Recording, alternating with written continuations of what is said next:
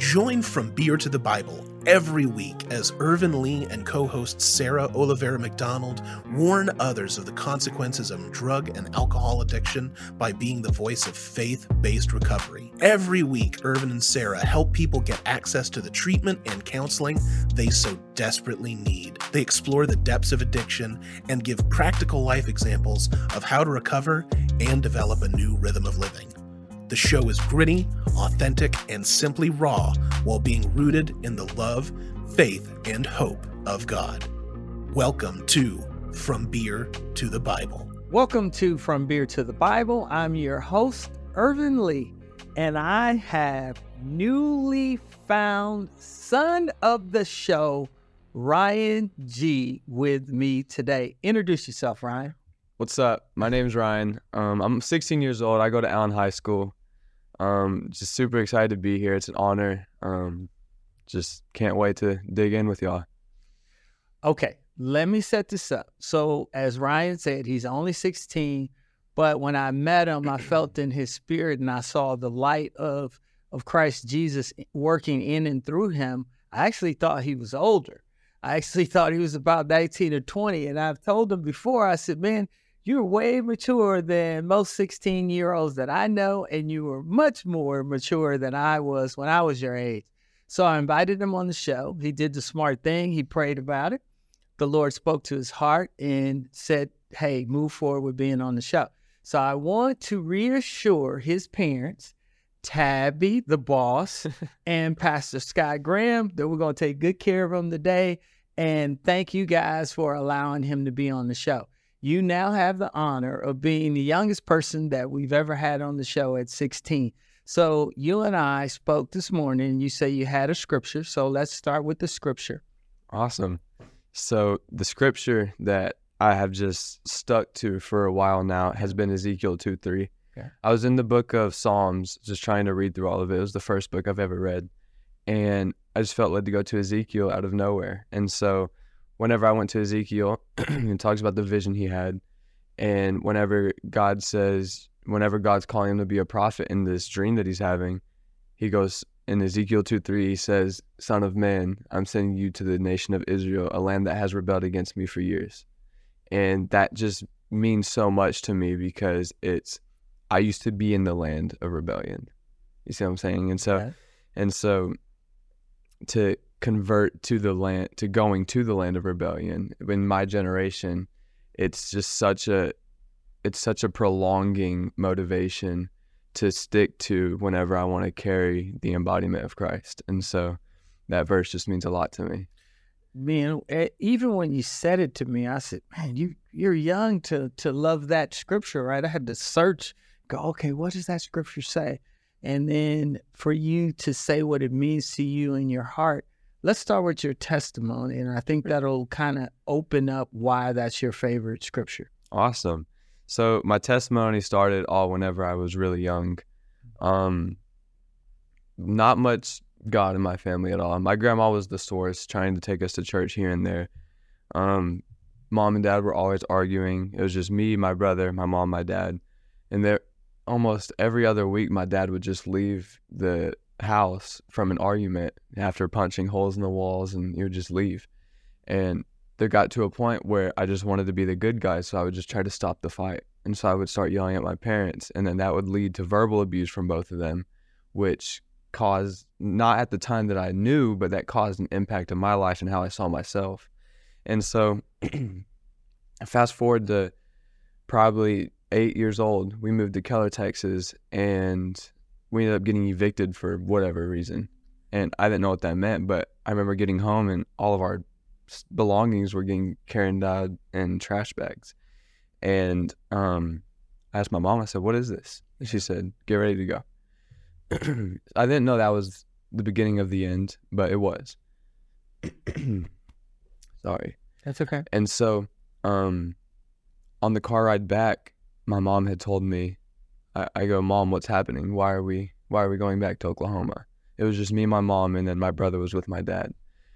And I was like, Mom, what's happening? And she goes, me and your dad are divorcing.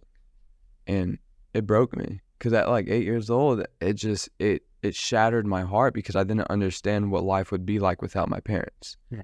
And there's no God in the family, so there was no hope in him. So there was only hope in my family, and now my family is about to be separated. So then there was a lot of trying to decide at such a young age, do I want to live with my dad? Do I want to live with my mom? And I finally chose my dad. My dad had found this woman named Tabitha, which is boss lady. Yeah, boss lady. And whenever I moved in with them, things were going well. We lived in Euless. It was me, my stepsister, my brother, my dad, and Tabby.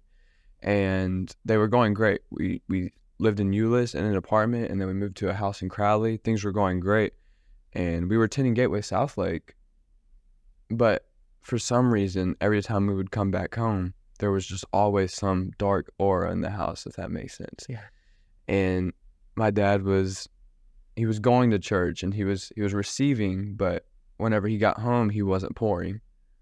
And what I mean by that is he wasn't living by his faith. And, God blessed him. God blessed him when he started tithing and whenever he started being obedient to his voice. But when we would get home, he wasn't nearly as obedient to his voice. And shortly, that caught up to him, and he's been an addict his whole life, like even before me, and leading into that not being fully obedient, his flesh caught up to him. And so... Now, when did you notice that, and then how did that make you feel? So I really started to notice it whenever,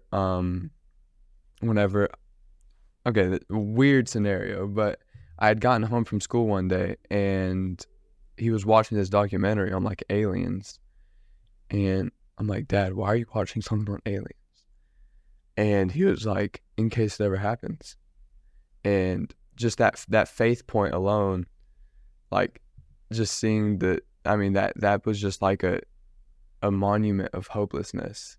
Whenever he said that, it's the weirdest thing ever. But that's whenever I really started to notice it, and like for some reason I just always felt anxiety creep up, and I didn't know it at the time, but that was from the past hurts of the verbal abuse and so on.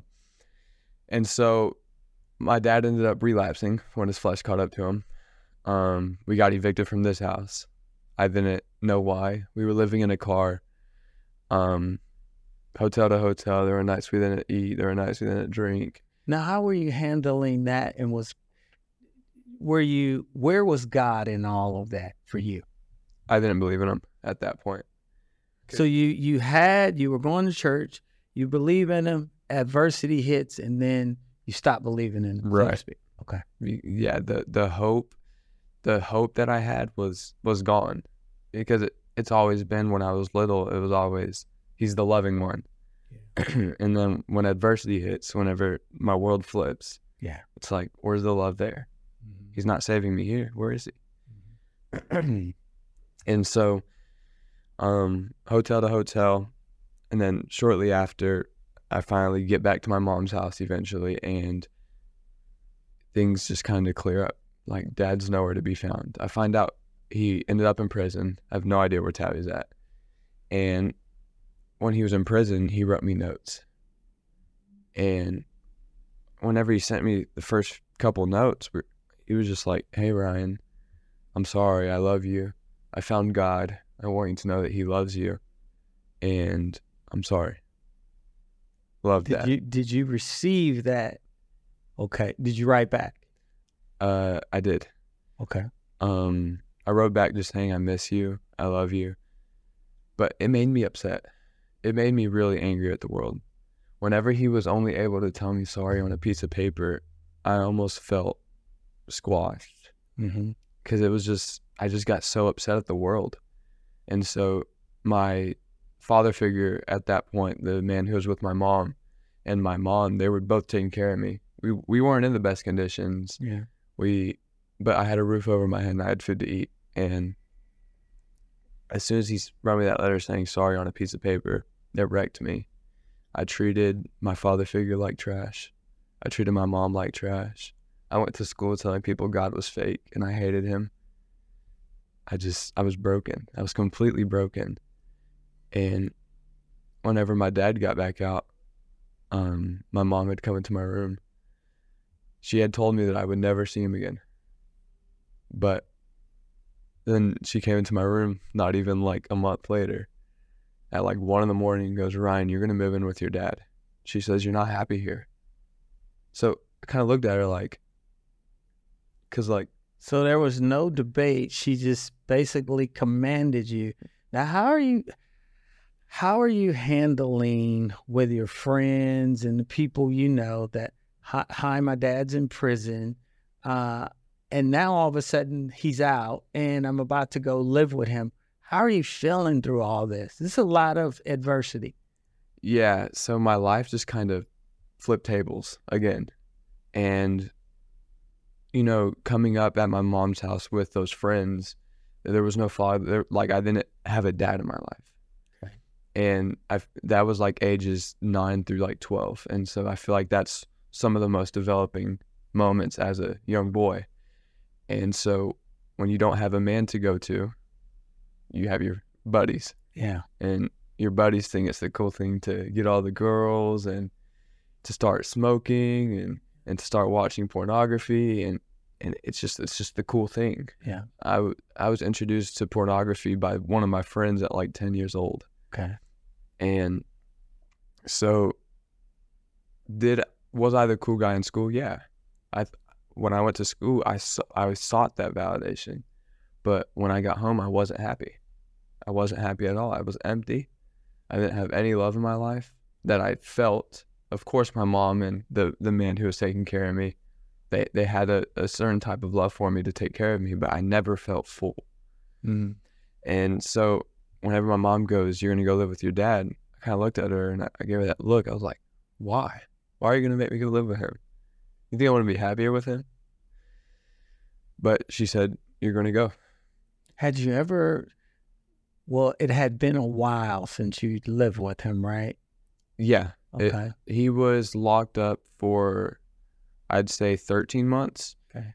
And I went to go live with him probably 4 months after he got out. Okay. Now how did that go, and how did the relationship start to mend and lead you all back to the Lord? So whenever I moved in with him, he gave me 2 options. So, you know Alcoholics Anonymous? Yes. You know Al-Anon? Yes, I do. So Al-Anon it's the youth for kids whose parents are struggling with addiction, or if the kids are struggling with addiction. It's just a small group. And so my dad gave me 2 options. He said, I can go to the youth ministry at my church. Yeah. He said, or I can go to Al-Anon. He said, I don't get to do none living under his roof. Yeah. I said, okay. And I went to the Al-Anon, and not like it. These people hated the world just as much as I did. Yeah. It just didn't feel at home. Okay. And I ended up going to the youth ministry, and this kid named Max comes up to me, and he's like, hey, my name's Max. God loves you. I love you. So let's go sit together. And so I was like, why are you being nice to me? Like, what's the catch here? Right. Yeah. Yeah. And I faked it. I faked church. I faked worshiping because I wanted to fit in with everybody. Yeah. I wanted that validation that I sought beforehand. But then this thing called Gateway Student Conference came up, and it's this big conference for students. And there was a moment where I made it to the front with all my buddies, and Carrie Joe was singing Cover the Earth for the first time. And I faked my worship, raised my hands, but then I started reading the lyrics, and I was like, oh, wait, this is actually mean something to me. And it said, chains have no choice but to break. Shame has no choice but to leave in your presence. And as soon as she said that, I had this like my entire consciousness went into this like episode of like a flip book, flipping over every bit of trauma I'd ever been through, over every bit of pain or suffering that I've ever been through. And I just started bawling. And it's just all these images of when I was upset or sad or angry, and it was just flipping through like a flip book so fast, and I just started bawling. And I wasn't bawling because I was mad. Yeah. I wasn't bawling because I was sad. Yeah. I wasn't bawling because I was anxious. I was bawling because it was the first time I was ever at peace about my entire life traumas. And from that point on, I knew it was God. Yeah. And so the next day, I went up to my dad, got in his truck. I said, Dad, I know you're trying. I said, I forgive you. And then I go to Tabby and I say, hey, I know you're trying and I forgive you. And so that was the mending part of our relationships, where forgiveness had finally hit from the past. Yeah. And from then on, it's just been just building. Say that to our audience, because all of us are what I say, we're doing things for the Lord. I've learned to just do the things, still learning, that are from the Lord. And you did something that I believe for you and your family was from the Lord. Hey, I know you're trying. I forgive you. Say that to our audience again, because I believe that's one of the reasons God brought you here today, is to be able to communicate that to all the folks out there who are trying and suffering from these traumas, these addictions, but they have to know that God forgives them. Yeah. Well, one thing I can address regarding that is, I don't know if y'all have heard the story about Jesus and the woman in his robe, but Jesus was just walking in a big crowd and a woman just grabbed his robe. And it wasn't because Jesus wasn't reaching towards her, but okay, let me rephrase this. This woman was bleeding for 30 years and Jesus was just walking, and this woman's faith, she had just a mustard seed of faith, and she grabbed his robe, hoping that it would heal her body for 30 years of bleeding. But that as soon as she touched his robe, she was healed. And it wasn't because she was faking it, but it was because that tiny bit of faith in that one moment where she finally just reached over, she got the experience of being healed. And that's possible in our hearts. That's possible in our minds, in our spirits, in our past. And that one grab of Jesus' robe can be enough to change your heart and your heart posture and put you in the place to forgive those who have hurt you. That God has had me meditating and sitting in the story of the woman with the issue of blood, because we all read it and we think about the miracle of that. But what the Lord gave me revelation was, that story is about willingness. It's the willingness. Yeah. It's that when we're so broken that we're tired of dealing with the addiction, with the trauma, with the things of life. Yeah. Are we willing like she was? Right. Because she was, back then, because of Levitical law, she was unclean. Right. So she lived a life in pain and isolation. It says she spent all her money. I can so relate to it. Looking for the cure. I looked for the cure of my alcoholism everywhere, right? And then finally, I went to Jesus. I was willing to risk it all, like she was. She was, and he said immediately she was healed. So sometimes we look all around the world and people and places and things when the answer is always Christ Jesus, and having the willingness to allow him to heal our hurts, our pains, and our addiction.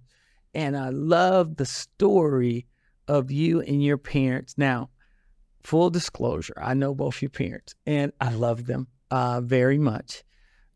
Talk about where your relationships are with them both now, and how you all as a family keep Jesus at the center of your relationship. Yeah. Well, Jesus introduced us back together is probably the best way I can put it. There was love in the beginning, and then that love was shattered by the enemy. Mm-hmm. And that was because there was vulnerability in our family for him. And so the only thing that was able to pull us back together was the healing, resurrecting power of Jesus Christ by his blood. Ephesians 1:7 says we have redemption through his blood.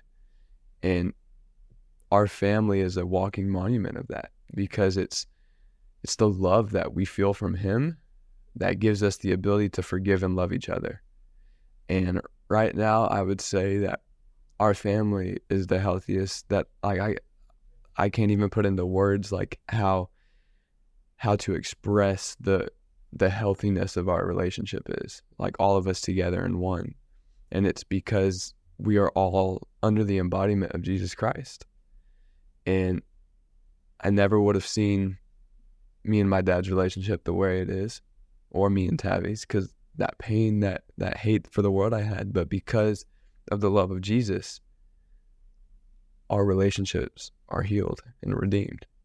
And I just cannot, I literally cannot put it into words just how rejoiced I am to see my relationship with my family. Yeah. So I want to say this. I mean, you're an inspiration and an encouragement to me, because to be 16 years old and to live for Christ, I mean, apply the scriptures, apply the love, the forgiveness, all the things that are in Christ to your family, but to your friends. And I watch you, all the work you do at the church. How hard is it to live for Christ at 16, given the culture that you live in? So at first, I would say super easy, because you get that first fire, Yeah, and it's like it's just you want to freaking start a wildfire. Yeah. Not really, but Yeah. you know what I'm saying. I do.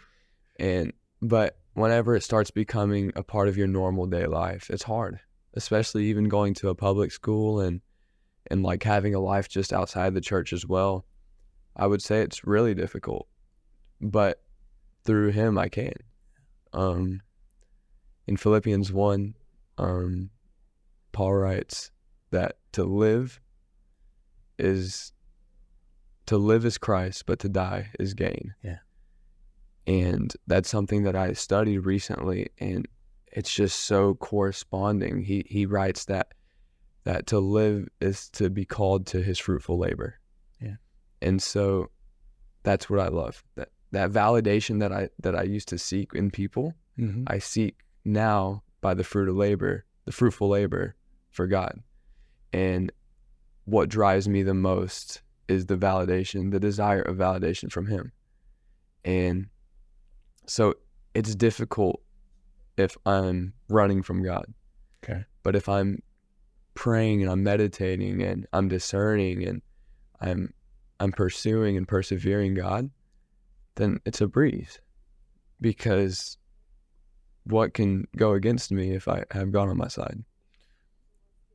How do you deal with the peer pressure to use drugs, to use alcohol, and to engage in watching things that aren't necessarily healthy for your soul? Yeah. The peer pressure, I look at that as a source of vulnerability for the enemy. Yeah. And I feel like I look at things like that as trials. Yeah. And one thing that a good revelation that I've gotten recently is that God doesn't give us trials. People say he won't give you anything you can't handle, but like that's so not true. Right. It's like he gives you trials to understand that you need him. Yeah. And so I try to maintain my focus on the perseverance of him instead of the perseverance of the people around me. So yeah.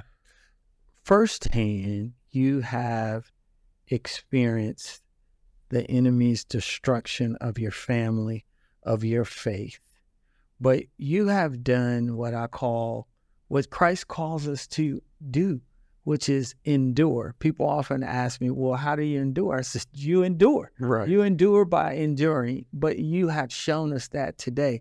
And as we wrap up, talk to our young people who are suffering from addiction, our young people whose family is in disarray, and give them the hope that got you through and allowed you to endure. Yeah.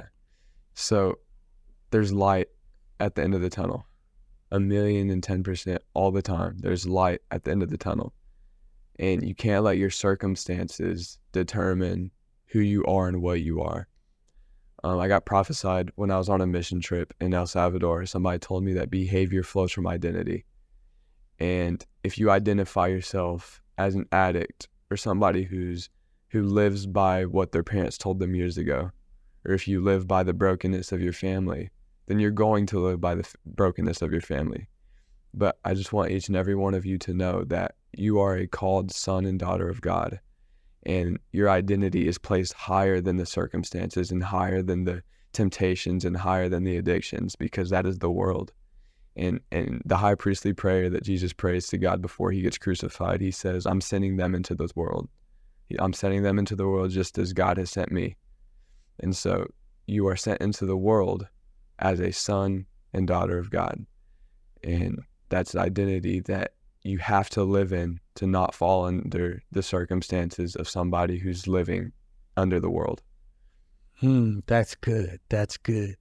And I'm going to speak directly to our young people and our teenagers. Look, I've been young and now I'm older. Not old. Don't call me old. But I want you to know that despite our family, our trials, our tribulations, that God loves you. God is not mad at you. Yeah. God loves you and will heal you and will receive you. Yeah. All you have to do is call out to him. Say, God, if you're real, show me. That's a prayer I know that he answers. Don't be afraid to be transparent to God, and then don't be afraid to ask other people like Ryan and myself about the love of God. Yeah. I think you have seen from us two broken men who Christ called to himself through the Holy Spirit, and he has transformed and healed not only us, but our families. And he will and can do the same for you if you will seek God by the power of the Holy Spirit. You will find healing, restoration, renewal, and resurrection in and through Christ Jesus. We love you, and may God richly bless you and your family. Thank you for tuning in to this week's From Beer to the Bible. Make sure to tune in next week when Irvin and Sarah gift you with even more addiction recovery information. Make sure to like, share, and subscribe. You can find us on YouTube, Facebook, Twitter, and Instagram. And remember, we're always there for you.